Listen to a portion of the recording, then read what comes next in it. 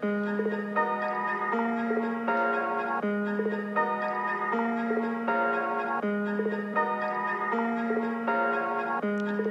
morning, good afternoon, and good evening, and welcome to episode 13 of the Hang Time with Hauge podcast. I'm your host, Luke Halgerson. You know what it is, 5 topics. Let's get right into it. Topic number 1, I've been doing these over-under picks. We're going to keep it going, and we're going to stick with the last NFC division that I haven't gotten to yet, and it's the most competitive, best division in football, and that would be the NFC West. And in that NFC West is the team that lost the Kansas City Chiefs in the Super Bowl. We're going to start with the San Francisco 49ers. They went 13-3 last year, and they just re-signed Kyle Shanahan to a big 6-year extension. They want him there for the long term, and reasonably so. He's one of the best young coaches in the league. He's been to 2 Super Bowls, part of the 2 biggest Super Bowl collapses, but I believe he's a good coach and could definitely win a Super Bowl at some point in his career. And but they got a tough hill ahead of them. 4th toughest schedule in the NFL. They got the Eagles, they got the Packers. Obviously, like I said, I think they're in the toughest division, having to play the Seahawks twice, the Rams twice, and the Cardinals twice. And you just look at the rest of their schedule, it's not going to be easy. Like I said, they got the Eagles, they got to go to New England, and even though they lost Tom Brady, Bill Belichick is still a coaching genius. They're still going to be a tough loss. They're going to be a tough win no matter what. Then they got the Packers. They got to go to New Orleans. They got Buffalo coming to town. They got to go to Dallas. It's not an easy schedule. They're at 10.5 is their projected. And that's such a good number. Such a good number because even 10 wins is still that under. And I think that's their floor is 10 wins. But I'm actually... Gosh, they were so good last year. I think Garoppolo is one of the best QBs in the league. He's definitely top 10 for sure. Like I said, my praise is with Shanahan. I think he's a beast. I think it's a good defense. I think it's a good offense. It's just such a tough schedule. It is really tough schedule because they're going to beat each other up in that division. Going to really beat each other up in that division. But to give them 5 losses... to give them 5 losses. I can't believe I'm going to have to do this, but I'm actually going to have to take the under because I think they're going to get 10 wins. They just have such a tough schedule. I for sure think they'll split against the Seahawks. They could possibly split between the Rams, and they could possibly split between the Cardinals. And that doesn't even factor a game in against the Eagles. Doesn't factor against the game they're going to have against the Packers. Doesn't factor in the game they play against the Saints, the Bills, and the Cowboys. It's tough. So I'm actually going to take the under. I got them at 10 wins. That's honestly the toughest one of all of them because they're good. They were just in the Super Bowl last year, and I don't see them taking a step back. I see them trying to get right back there. They're bringing a lot of guys back. And usually when you bring back your head coach, starting quarterback, you still got all the defensive pieces. I don't see them taking a step back, but for some reason I don't see them getting 11. Just it's such a tough schedule. So I'm going to go with 10. Give me the under for the 49ers. Second team that I want to get to, Seattle Seahawks. They went 11-5 last year. Russell Wilson carried this team. He's absolutely unbelievable. Russell Wilson is for sure a top 5 quarterback in this league. Debatably, a lot of guys are saying he's the second best, right behind Mahomes. And I'm okay with that. I'm okay with that statement. He's absolutely incredible. The things that he does with this limited offense, but I think they're going to get better. I think that the offense will get better. They've added a couple pieces around him. Pete Carroll is still a good defensive coach. They're at 9. They're at 9. And we look at their schedule, 13th toughest. Start the season going to Atlanta. Then they got the Patriots. Then they got the Cowboys. They play the Vikings. They're at Buffalo. They're at Philadelphia.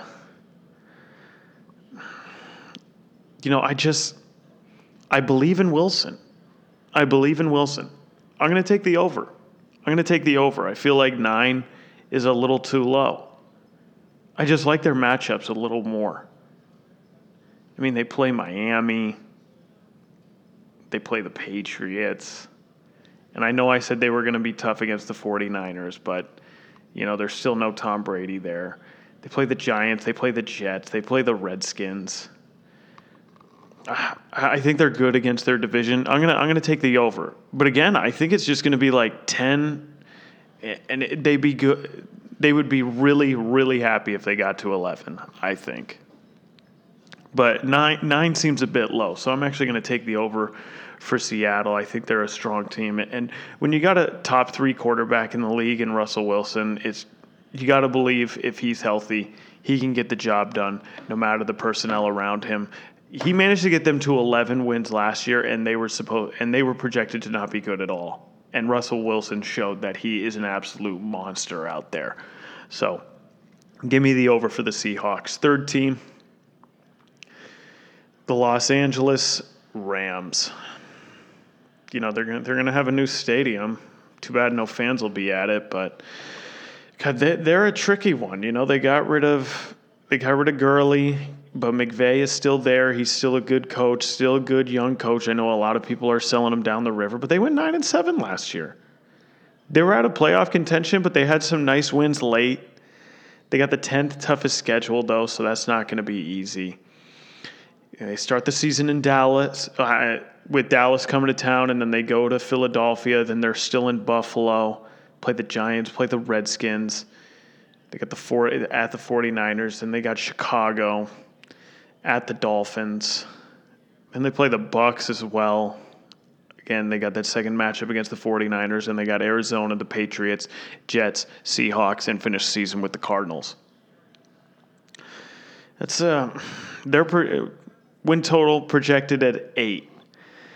And I don't know, I'm not sold on Goff.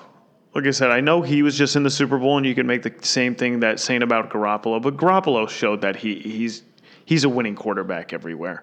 Showed that in New England. He showed that in his entire time being healthy with the 49ers, that he's a starting winning quarterback. With Goff, I'm not sold on Goff. I'll tell you that. I'm not sold. But McVay is still a genius when it comes to offense. I don't know. They still have Donaldson on the defensive side, and still got Ramsey as well. It's just 8 seems like a good number going 9-7 last year, but God, they play the Jets, Dolphins. They can beat the Bears. They got the Redskins. They got the Giants. They got a lot of winnable games here.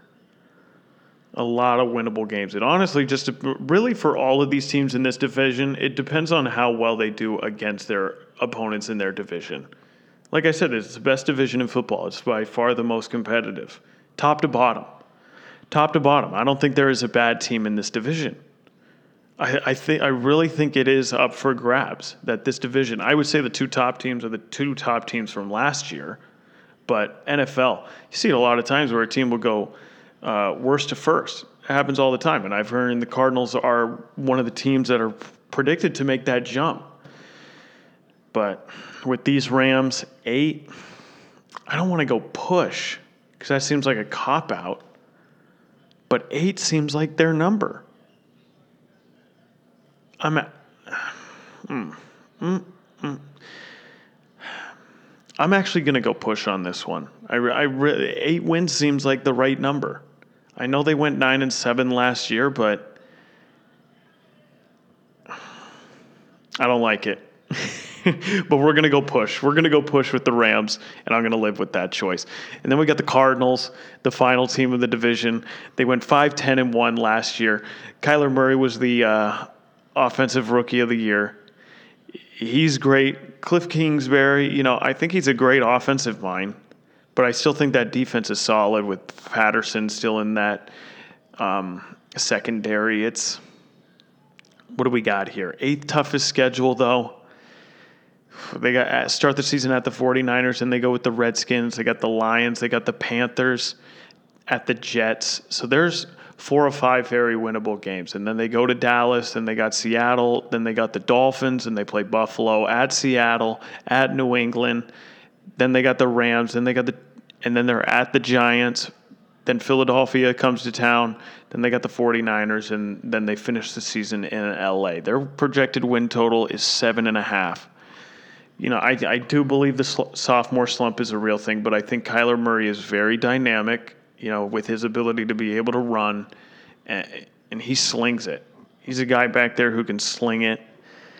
7.5 just seems high, and I don't know. Cliff Kingsbury at this point, in college he wasn't a good defensive coach. I think defense really carries teams in the NFL, and I haven't seen him have a good defense ever in his entire time of coaching. I think they got a lot of potential to be really good, but they just have a lot of winnable games, but at the same time, I could see them dropping a game to a Carolina, to the Jets, to the Dolphins, to New England, to the Giants. I could see them dropping those games, and that's not even including them playing the Eagles, 49ers twice, Seahawks twice, the Bills, the Cowboys. I'm going to take the under, but I think it's just going to be just under. I think they're going to get 7 wins. They're going to improve, but I'm going to take the under on the 7.5. So run it back down. I'm going to take the under for the 49ers. I think I'm going to regret that one the most. And then Seahawks are going to take the over at 9. And then with the Rams, another one. I feel like I'm copping out saying that it's going to be a push at 8, but that's where I feel like they're at. And then Cardinals 7.5, I'm going to take the under. I know I said it's the best division, and I'm kind of sleeping on the teams, but that's just, I think they're going to beat up on each other, and they got tough games. They're in a tough division. They're in a very tough division. So I think for sure this is the toughest division to judge because the teams are so talented. The teams are so good. Each one of these teams is a contender to make the playoffs. And I wouldn't be shocked if any of them make the playoffs, to be perfectly honest with you.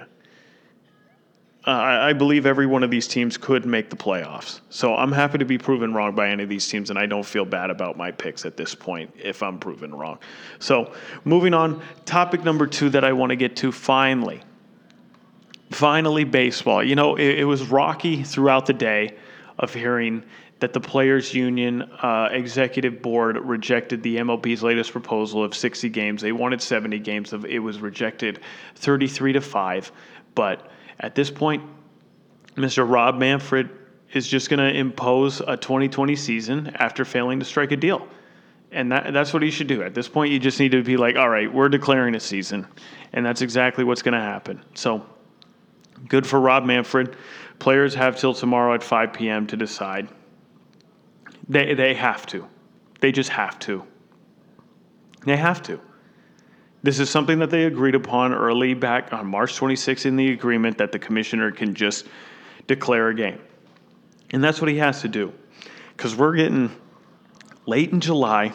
We're sitting here, and it's late in July, it's June 22nd. And they're not even going to be able to report probably till the middle of July. I'm seeing the report here, though, is that they're trying to get them to report as soon as July 1st. That's shocking to me. That's pretty much the beginning of next week is for them to come back. And here's the league statement on what they're deciding to do with the players' 24-hour deadline. So today, the Major League Baseball Players Association informed us that they have rejected the agreement framework developed by Commissioner Manfred and Tony Clark. Needless to say, we are disappointed by this development. The framework provided an opportunity for MLB and its players to work together to confront the difficulties and challenges presented by the pandemic. It gave our fans the chance to see an exciting new postseason format, and it offered players significant benefits, including the universal DH for 2 years, a guaranteed $25 million in playoff pools in 2020, $33 million for forgiven salaries advance that would increase the take-home pay of 61% of Major League players, overall earning of players of 104% of prorated salary. Over the last 2 days, MLB agreed to remove expanded postseason in 2021 in order to address players' concern. In the view of this rejection, the MLB clubs have unanimously voted to proceed with the 2020 season under the terms of the March 26 agreement. The provision listed above will not be operative. In order to produce a schedule with a specific number of games, we are asking the Players Association to provide us by 5 p.m. Eastern Time tomorrow with two pieces of information. The first is whether players will be able to report to camp within 7 days by July 21st. The second is whether the Players Association will agree on the operation manual, which contains the health and safety protocols necessary to give us the best opportunity to conduct and complete our regular season and postseason. So I already like a lot of things. First of all, expanded playoffs is absolutely necessary if we're going to have this short of season with only 60 games. I know the players want 70, but either way, if it were to go that way, it's going to be 60, and we need extended playoffs, and I'm more than okay with that. Second rule, and I'm absolutely obsessed with that I've talked about before, universal DH. Like I said, I'm really tired of pitchers going up, batting 100, and not being able to get on base and all this and all that. I understand there's strategy to it. There's a lot that can go into it, but no, absolutely not. We should have the best hitters possible going up to the plate every time. And that's why universal DH, next 2 seasons, 2020, 2021, absolutely love it. They're getting their money. They're getting their full prorated salaries that they agreed to. Like, are we really fighting over 10 games? I've been on the players' side this entire time. They need their full prorated salaries. It's what the MLB and they agreed to back in March 26th. The players need their full pro-rated salary. The owners are finally agreeing to that, and the players denied it. The players denied it because of 10 games. 10 games, we're really going to this level just for 10 games. Agree to a deal. Do what needs to be done, baseball. And this goes for the Players Association. Get it done. What's the difference between 10 games? 3 series? 3 series. You get 2 3-game series and a 4-game series. That's what we're arguing about? No. Absolutely ridiculous. Just agree. Just agree to the 60 games. You get your full prorated salaries. I understand if guys are concerned with health and safety, but at this point, with all the information we got, it's literally over 10 games. Just do it. Just accept the deal. And I just got a report on my phone that said the MLPA is expected to vote yes. There is strong expectation that the Players Union will approve MLB's proposed plan to return. That's exactly what I want to hear. I want to hear that they're going to play. And if they're reporting by July 1st, that means we could probably see games in 2 weeks, like July 15th, July 19th. That time frame, they get 2 weeks to warm up. Boom. In the summer, we're getting baseball, as we should. Honestly, it should have already been in play that we were supposed to get baseball. I understand they're closing some facilities due to the coronavirus and players getting it over here in my home state of Florida, over in Tampa with the Phillies, Clearwater facility, and the Dunedin for the Toronto Blue Jays facility. So I understand the concern, but it's time to get back to baseball. As long as we can keep these guys healthy and safe, that's the biggest thing. That's the biggest thing. You need them to be healthy, but at this point, they've agreed to the right amount of games. We're going to get to this point. Extended playoffs, the right rules. Like, let's get this going. Let's get this going. It's going to be approved, and we're going to get baseball this year. And I don't know why people have been so pessimistic about it. I firmly believe that we were going to play baseball no matter what. If all these other sports have come up with a plan and are going to make it happen, I don't understand how baseball could be the one that's going to be like, no, we can't do it. We can't get this done. I didn't believe it for a second. So we're going to get baseball. I'm very excited for it. I've been missing it all summer already. So finally, thanks for doing the right thing, baseball. Thank you, baseball. Topic number 3 that I want to get to. With the NBA coming up on us quick, guys have 2 days to opt out if they want to play or not. And they still have opportunity to sign guys. The league is allowing players to get signed as they've expanded the rosters a little bit out. Instead of 15-man rosters, they're going to have 17-man rosters. And there are some guys out there who I really do think can help a playoff team.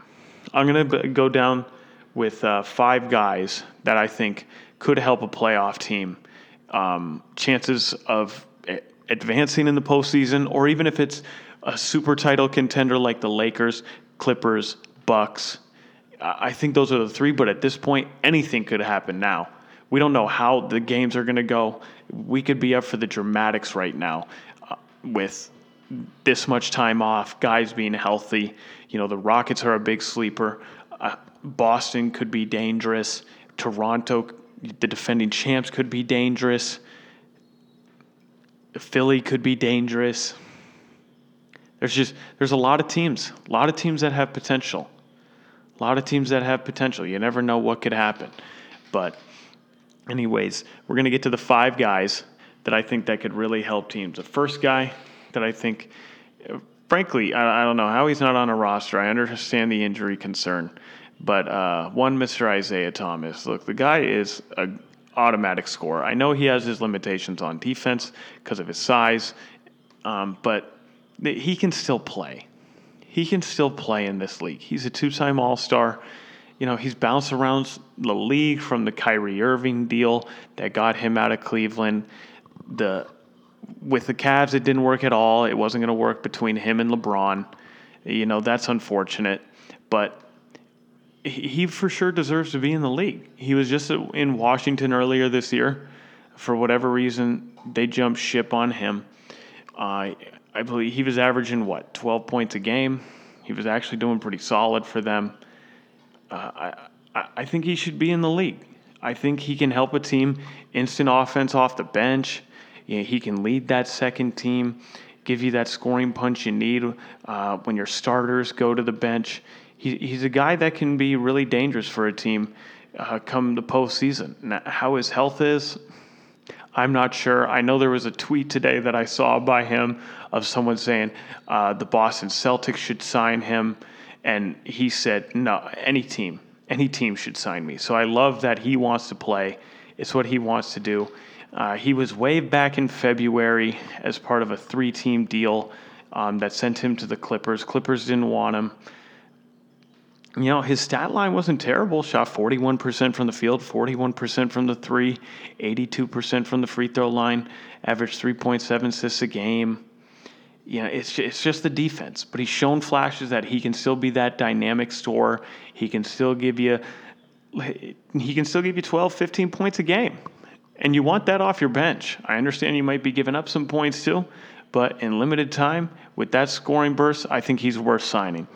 Second guy, I don't know how this guy has gone so long with not being signed. J.R. Smith. I know he has one of the biggest blunders in sports in the NBA of not, calling timeout, not putting up a shot when he got that offensive rebound in the NBA Finals. I'm sure that's a big reason why a team hasn't signed him for whatever reason.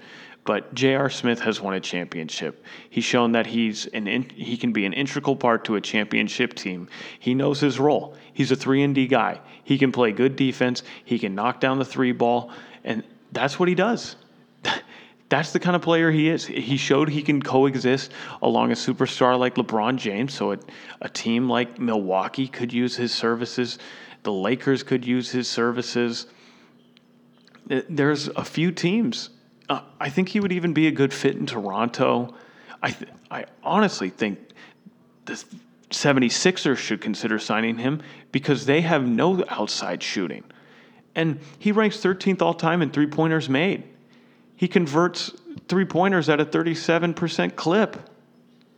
And I get it. That blunder in Game 1 of the NBA Finals is huge. It's a huge blunder. But 2 years before, he was an integral part of a championship team. He should be in the game. He should be playing.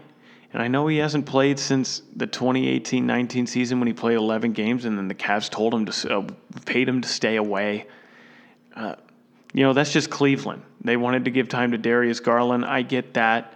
But the guy should be competing night in and night out. I think he should get signed, and I think he can be an instant help to a team, just like an Isaiah Thomas. He can give you 10 points a night, knock down some threes, play good defense, and he's a very streaky guy. He could get hot, maybe give you 20 in a game. You never know. He's just as healthy as all these other guys. He's waiting for his opportunity. If anything, he's going to play with a chip on his shoulder and show that he can still get the job done. The third guy that I'm hearing rumors that he's going to get signed. I'm surprised he hasn't been signed already. Iman Shumpert. The reports are that he's open to playing for the Thunder if he gets the invite to Orlando. I think that'd be a good fit for him. You know, they're a young team with Chris Paul on it who could use a savvy veteran, a 3-and-D guy. You know, he helped Cleveland go to 4 straight NBA Finals. He was starting in some of those final games in 2015 when Kyrie Irving and Kevin Love were out. You know, he spent some time with Houston, and he was part of their playoff rotation. Yeah, I know he only averaged 3.6 points in Houston, only played 13 minutes in 8 playoff games. You know, he doesn't have the same defensive impact that he had with the Knicks and Cleveland. But, you know, that's because of injuries. He's gotten a little older. You know, he played for the Nets last. They didn't need him. They had LeVert. Just, he should be in the league. He should be a guy who should be out there. You know, I believe he can still get the job done. He's only 30 years, you know, soon to be 30. I still think he has enough left in the tank to contribute to a playoff team. He's got championship experience. I don't know. I believe in players that have played with LeBron James and won a championship because LeBron can bring the most out of those kind of guys. And with the right teammates, he can get the job done. You know, Milwaukee could be a good fit for him. I think the Thunder are a great fit for him. We'll see. I think at this point he would be a good fit with Portland too, because Trevor Ariza unfortunately won't be making the trip to Orlando, but that's because of personal reasons. So he's got options, and I think he's another guy who could be really impactful. Fourth guy that you know, this is kind of a guy who I'm shocked isn't already in the league. Gerald Green. He's still athletic. He's still shown that he can knock down the 3 ball when he was playing with Houston. You know, he fit well into their rotation. I'm surprised he isn't even on Houston. You know, he shot 40% from the field, 35% from 3, 82% from the free throw line, averaged 9 points a game in his time with Miami, Boston, and Houston from 2015 to 2019. He's still got length. He's still got 9 fingers. You know, I think he broke his left foot in 2019 preseason and never suited up for the Rockets this past season, and dealt his contract to get Robert Covington, and that sent him to the Nuggets. They waived him. He hasn't played since the 2019 playoffs, but I think he's fully healthy. And I like 3-and-D guys because that's what this league is. You need a guy who can knock down the 3 ball and then can play defense on the other end. He's shown that he can do that in a system that lives by the 3 and dies by the 3 in Houston. I know he's a little older, 34, but I think he's shown that he's gotten to the playoffs with playoff teams and has shown that he can contribute. I like his game. You know, he should be on a team. He should be on a team, and he can help a team. You know, all of these guys, you know, bench scorers. I don't expect any of these guys to come in and start for a particular team, but they can definitely contribute to the bench scoring, and that's what you need. You need guys who can come off the bench and help out your starters when they take a seat. So he's another guy that can do that. The fifth guy, my favorite guy on this list, DeMarcus Cousins. I've always been a believer in DeMarcus Cousins. People have always not liked him. People have complained about him when he was in Sacramento. I loved when he went to the Pelicans, played with Anthony Davis, and he unfortunately got hurt due to a series of what he hurt, his quad when he was with the Pelicans, right when they were about to make a playoff run. And then he got hurt the next year with Golden State, tore his Achilles. Still a 4-time All-Star. You know, he was in the finals last year with Golden State, and he did what he was supposed to do. He came in, got the job done. I know he played with some really good players like Steph Curry, Klay Thompson, Draymond Green, but I'm just such a believer in DeMarcus Cousins. I've always liked who he was. Always liked his get after it no matter what mentality.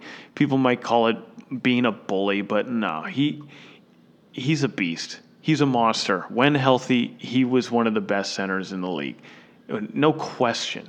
No question. With his ability to go 25 and 12 and give you 4 assists, he could run the floor. God, I just remember DeMarcus Cousins' old highlights, and I'm so upset that he had to run into the injury bug throughout his career. He was signed with the Lakers, and he just had the ACL tear while wearing the purple and gold. I just feel so bad for him.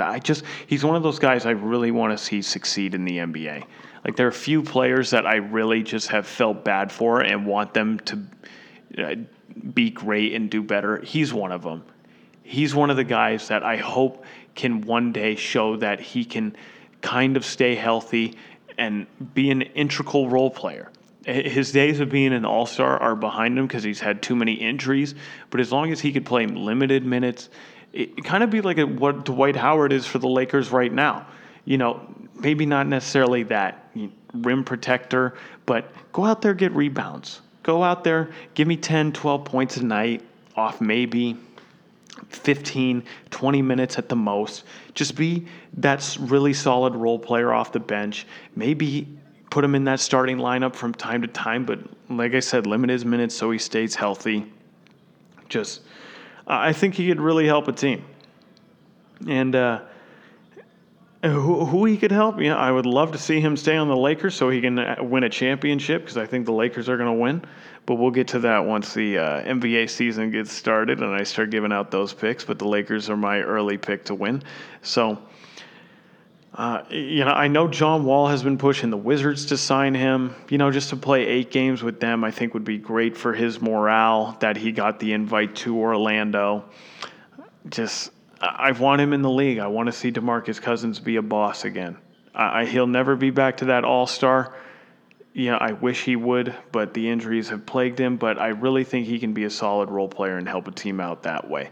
So those are my 5 guys: Isaiah Thomas, J.R. Smith, Iman Shumpert, Gerald Green, and DeMarcus Cousins. I believe all of them can help a playoff team or even a championship team greater their championship odds. Now, how much it greaters it?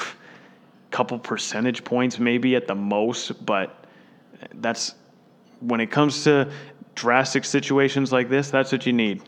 You need a guy who can just come in and help your team in any way possible. And I think all 5 of those guys can help a number of teams be successful when the NBA comes to Orlando. So, topic number 4. Yeah, the NFL, Roger Goodell spoke and said that he wants Colin Kaepernick back in the league, and says he encourages a team to sign Colin Kaepernick. With that being said, I firmly believe Cap should be in the league. I went over this on the last episode of the podcast. But now I want to talk about the teams that should consider signing him. And I like to do things in 5. So we're just going to go 5 teams that I think should sign Cap. Number 1. I just can't stop talking about my Chicago Bears. At any point, I just want them to improve. Frankly, I would rather have them sign Cam Newton over Kaepernick at this point. But I also want to see Cap in the league. And I think a dynamic player like him, with his ability to throw and run, I would much rather have him over Trubisky and much rather have him over Foles. And I've been over why. I'm not a believer in Trubisky. I've never seen Foles be good away from Philadelphia. And I know Foles has won a Super Bowl as the backup quarterback, but I'd rather have a guy who's dynamic like Kaepernick. He's only 32 years old. Remember, he still has the playoff rushing record for a quarterback in yards in that incredible game against the Packers. He's shown he can carry a team. I know you could say the same thing about Foles, but I just don't believe in Foles. I really don't believe in Foles. I think he'd be good with the Bears. I think he'd be really solid for them. And frankly, I I can't live with Trubisky any longer. I really can't. I really can't. I think Foles, even if they don't sign Kaepernick, Foles is going to win the starting job. And I don't believe in Nick Foles either. I just don't. So that's sad to say. I believe in Kaepernick, who hasn't played in 3 years over two guys that have been in the league for 3 years. That might be baffling to some of you, but I just can't wrap my head around Trubisky and Foles being the starting quarterback for the Chicago Bears when our defense is so dominant. And Kaepernick's shown he can be great with a dominant defense. He's shown he can be great. He could help us a lot more. Second team I think he would be good for, Tennessee Titans. And I know they were just in the AFC Championship game last year, but the reason I think he would be good with the Titans is, frankly, I don't think Kaepernick at this point is going to be handed an offense. I don't think a team is just going to be willing to sign him to be the starting quarterback day one that he comes into the building. I just don't see a team doing that. I think he's going to have to come in, earn his spot, earn his worth, show what he can do. And I think a good place for him to do that would be Tennessee. Ryan Tannehill has had injury concerns his entire career. Last year was the first year he's really managed to stay healthy. His entire time that he was with the Dolphins hurt. Always had knee issues. And I know they just signed him to a nice little extension, but you need some insurance. You need some insurance now at the most premium position. Their backup quarterback, Logan Woodside. I don't know who that is. They also got Cole McDonald. Who? I don't know who that is either. Those are the backups to Ryan Tannehill. Like I said, this team was just in the AFC Championship game last year. Whether that was by fluke, Derrick Henry's one of the best running backs in the league. They still got a great defense. I like their coach in Vrabel. They got to be in Super Bowl or bust mode after what they did last year. They got to believe that they're one of the contenders for the Super Bowl. So why not put some insurance with your team and get a solid backup quarterback? And he's kind of like Tannehill. Tannehill can be a little dynamic. Tannehill can move a little bit. He makes the right throws. I think Kaepernick can do just that if Tannehill were to go down. And you never know. Maybe Kaepernick could even beat out Tannehill if he has a good season and can prove he can be solid with the starters. Now, I would like him to be in Tennessee because I think he could help. I really think he could be good for a team come playoff time. I really do. And why not shore up that quarterback depth? Tennessee, that's a team that I want to see him go to. The third team is your reigning Super Bowl champion, Kansas City Chiefs. Yeah, I know they got Patrick Mahomes. Like I said, I think he needs to come in and earn his spot. But what better place to learn than Andy Reid, Patrick Mahomes, be dynamic? And it just goes to, I look at how bad the backup is. Chad Henne. Oh, talk about Michigan alum quarterback. Definition right there. I know Tom Brady's kind of the outlier. You got right here, Chad Henne. I don't think so. Give me Cap over him. I think it'd be a great place for him to learn. Mahomes, last year might have been a fluke with the ankle injury, but he did get hurt. He did go down for a little bit. So I know you never want to assume a guy is going to get hurt. You never want to put that bad juju on a guy. But just as a little insurance, why not bring in a serviceable backup who can be better than serviceable, who has potential starter on him in Cap? And what better place for him to learn after being out of the league for 3 years than Andy Reid, one of the best offensive minds there is? From what he would learn from that, playing behind Mahomes, possibly being able to come in if Mahomes got hurt, I think it'd be a good situation for him. Frankly, it'd be the best offense to learn, best offense in football. What would be better than that for him? Fourth team, a team that actually brought him in for a workout but didn't sign him, the Seattle Seahawks. I think they should sign him. And once again, I think they're a Super Bowl contender who could use a backup quarterback. As of right now, it's Russell Wilson and then Geno Smith. I was very high on Geno Smith when he came out of the draft, but he has not shown that he can be anything decent when it comes to stepping on the football field, playing meaningful time. He just can't. Whereas I've seen Kaepernick go to a Super Bowl. I've seen him win playoff games. And put him behind Russell Wilson. And this just, really, these teams, he's just got to go in and he's got to prove his worth. He's got to show that he can maybe sit behind for a year, learn, show that he can be successful in possibly games that he could come in as the backup, and show that he can still play this game. I think he can still play the game, but at a high level, that remains to be seen. And it would be good for him to go to a championship contender for if he needs to play potentially important football, to give him the opportunity to do that. So, and I think the Seahawks would be a good place. Frankly, I just want insurance for Russell Wilson. He's small. It's not a knock on him. It's just, it is what it is. I've already sang his praises earlier in the podcast. I think he's one of the best quarterbacks in the league. I just want a little insurance for my best quarterback. I just want a little insurance to be able to help him out. What if he does go down? He's small. He's been sacked a lot. He does make smart decisions when he runs to not take the big hit, but it's a dangerous game. It's a violent game. I want to take a little insurance. I think they should have signed him in the first place, but he needs to be signed. And I think the Seahawks would be a good spot for him. It'd be a good place to learn. Another dynamic quarterback behind another dynamic quarterback. Makes a lot of sense to me.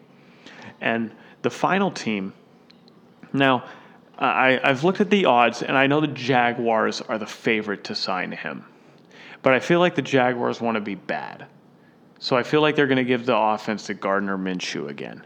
Nothing against Minshew. He had a decent, rookie year. But I'm actually going to go with a team that just drafted a quarterback in the Los Angeles Chargers. Frankly, I think they just need something to generate some spice about their team. They're going to be on Hard Knocks, but they're going to double up with the Rams on that. So that'll be interesting to see how that's going to work. And I think the reason that I'm sure they chose the Chargers, and they were like, well, we can't just do the Chargers. They have no fans. They have no fan base. We need to grow the fan base. So we at least need to put a team that has a fan base alongside them. Why not put the two LA teams that are going to get the new stadium? So makes sense to me, but you got Tyrod Taylor and Justin Herbert. Is Justin Herbert ready to start? You would think. With him, being a first-round pick, he was, the 6th overall pick behind Tua. You would think he would come in and start. If you're drafted that high, I would think a team would expect you to come in to start. But the coach of the Chargers has been adamant that, why wouldn't we bring in Kaepernick for a workout? Why wouldn't we at least look at him? And why not make the guy work for it? Why not make the guy earn the job? And that goes for everyone. Why not make Herbert earn the job? Why not make Taylor earn the job? Why not make Kaepernick earn the job? Why don't you prove that you can get it done? Why don't you prove that you can make it happen? It would make a lot of sense to me for the Chargers to bring him in. And frankly, it would bring spice to the organization. It would give them media coverage, a lot of necessary media coverage. It would give them a lot of fans. Yeah, give them a lot of haters. They already have a lot of haters. They're the Chargers. So if anything, any publicity for the Chargers is good publicity. And I think it would be great. The year they're on Hard Knocks, they happen to have Kaepernick too. I think it would be a great setup for them. And I think it would give Kaepernick a chance to shine because he could possibly win that starting job. Herbert is a project. Tyrod Taylor is what he is. I like him more as a backup than my actual starter, but I think he's solid. You got the right guys around him. And they got a good team. Chargers are a solid team. You bring in the right quarterback, they can make something happen. They can be really dangerous. So those are the 5 teams. And I am going to throw a 6th team out there. I'm not going to spend too much time on them, but I think the Texans, another team. Look, you need quarterback depth. Deshaun Watson, another dynamic, athletic guy who can move but slings it. It'd be a good offense for Kaepernick to learn behind. And Deshaun, a little injury scare. He sometimes gets a little does a little too much with his feet, can take a big hit every now and again. Their backup quarterback's A.J. McCarron. Frankly, I would like him just to play in an offensive scheme that already has a pretty dynamic quarterback and allow him to learn from that kind of offense. That just makes the most sense for him to be successful like that.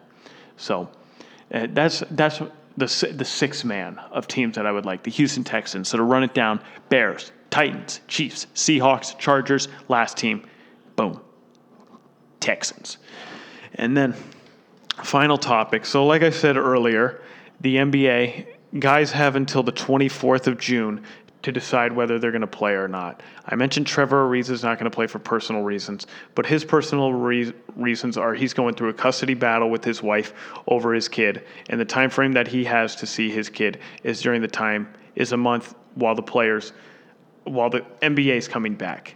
What's he going to do? He's going to choose his family. And I got nothing but respect for that decision.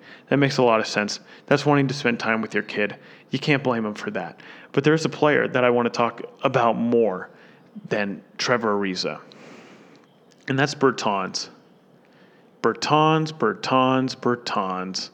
Davis Bertans. Oh, boy. Wow. Just he won't play. He plays for the Wizards. Now, I know the Wizards probably are not going to make the playoffs in the East. I don't see them catching the Nets or Orlando.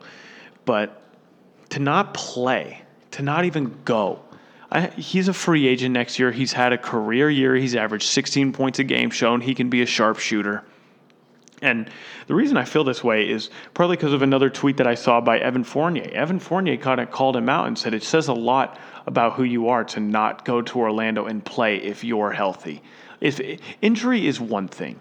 If you're maybe coming off of surgery or maybe we're hurt all season, I understand that. The injury concern would be there. You don't want to take the chance of maybe re-aggravating an injury, but I would also think that guys would want to play. It's your profession. It's what you want to do. And even if you're in playoff contention, you have a chance. Why wouldn't you try and put your team in the best opportunity to play? And Bertans is like, nah, I'm staying home. I'm not playing. So I got to call him out. I know you're in a contract year, but why wouldn't you go play? You got to play 8 games of basketball. This is your profession. This is what you should want to do. The only reason he's not playing is he doesn't expect to be back with the Wizards next year. And at this point, they're not going to sign him. How could you? He's not willing to go to the team with Orlando. He should be embarrassed. I understand he's in a contract year. Maybe he doesn't want to take the chance of getting hurt to then not getting signed next year. I can understand that a little bit, but this is your job. It's your profession. Shouldn't you want to play? I think I agree with Fournier on this. It says a lot about you if you're not willing to go down and play. The NBA is going to do everything they can to keep you safe and to give you the most enjoyable time you can possibly have while being in this Disney bubble at these Disney resorts. They're going to do everything they can. And if you're just going to be down there for 8 games in a training camp and you don't think you're going to make the playoffs, all right. But you at least got to show that you want to be there, that you want to fight for a playoff spot, that you want to go out there and get the job done. As a competitor, I think alone you would just want to be there. I already named 5 guys that are dying to get back in the league. And this guy is willing to sit out. I have no respect for that. I got no respect. I understand it, but I don't respect it. I don't respect the decision for him to sit out and not play. I think it just speaks a lot about who he is and that he really only cares about what he's trying to do as far as make money for himself. And, you know, I'm okay with being selfish. Get your money, But it just says a lot that you're not even willing to try and put yourself in playoff contention, fight for a playoff spot with the guys you've gone to battle with all year. The NBA has given you a chance to make the playoffs. Show your real worth by going to earn that playoff spot, by trying to catch Orlando or the Brooklyn Nets. Go do it. But nope, I'm going to stay home. And I'm sure injury is the thing. I'm sure he's like, I'm not taking the chance of going to get hurt. But you take that chance with every season. What if he gets signed to a big contract and then gets hurt? It's the same thing. But then I guess he'll have his money. So I see the logic, but I think it just really speaks volumes on the kind of guy he is to not be willing to go down and try and compete for a playoff spot. The Wizards have no chance of winning the NBA title. I get that. But where's he going to end up next year? Probably somewhere else that he's just going to be completing for a playoff spot. So, Bertans, you struck a chord. Go play. I'm sure there will be more guys. And I don't just mean to call guys out. Look, I understand. If it's social justice reasons that you still want to be able to go to rallies and do things like that and protest, I get it. But he's white. He's not doing that. He's not going out in the streets to protest. He's just not playing because he doesn't want to compete. He doesn't want to go compete. That's really what it is. He doesn't want to go compete. So it's a shame. It's a shame. I understand the line of thinking, but he should be ashamed. If you have any chance to go play, you should want to go play and you should get on the court. So that was the final topic. And now for the everlasting unpopular opinion. Now this one, this one is a little interesting. So I'm just going to say it right here. The NFL is overrated. Now, I do like the NFL. I watch the NFL. I indulge in the NFL. I play fantasy football every year.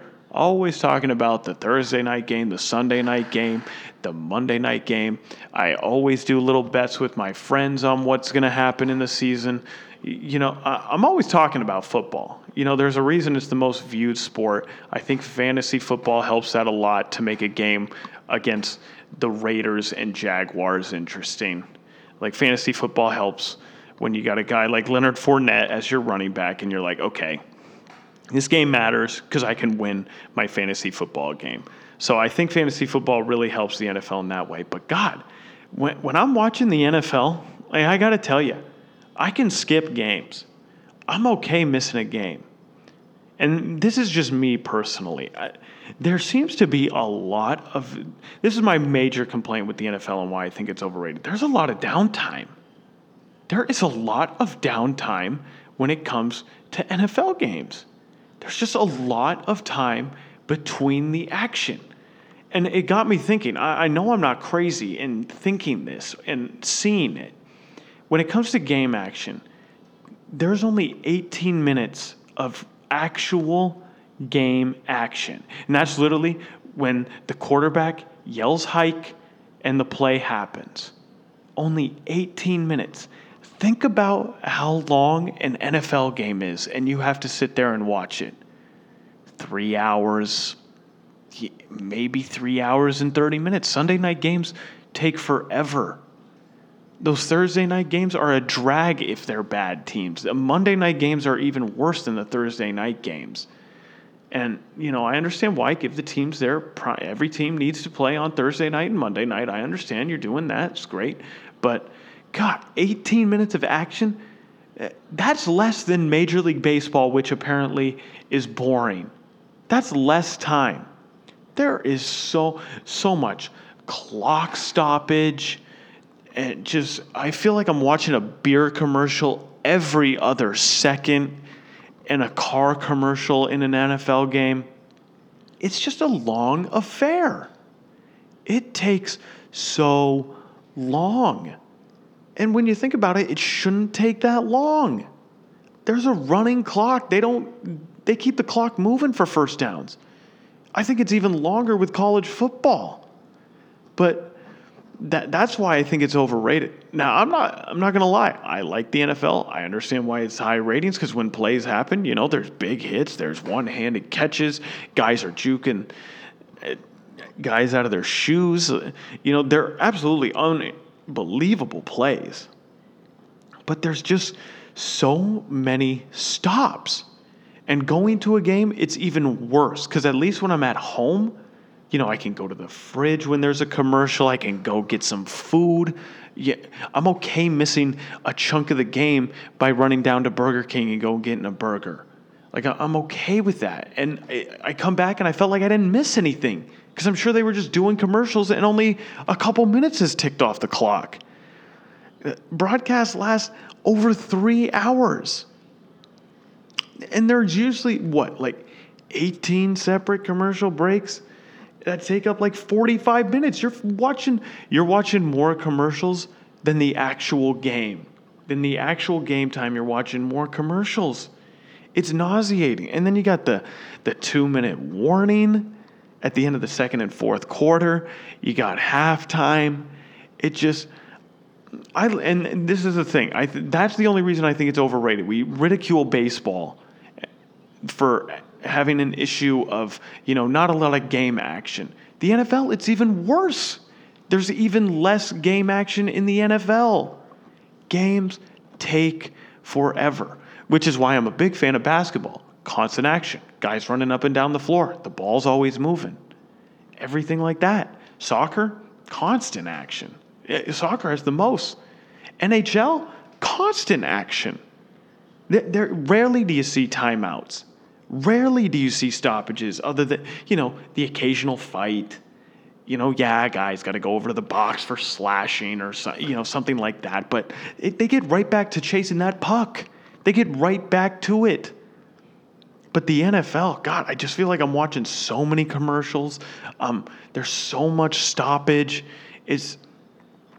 I hate to ridicule it because I do like the NFL, but I really, if I don't have a guy on my fantasy team or it's not one of my favorite teams of your Chicago Bears, I have a hard time watching the Los Angeles Rams take on, you name it, the Colts. I don't think I'm watching that game.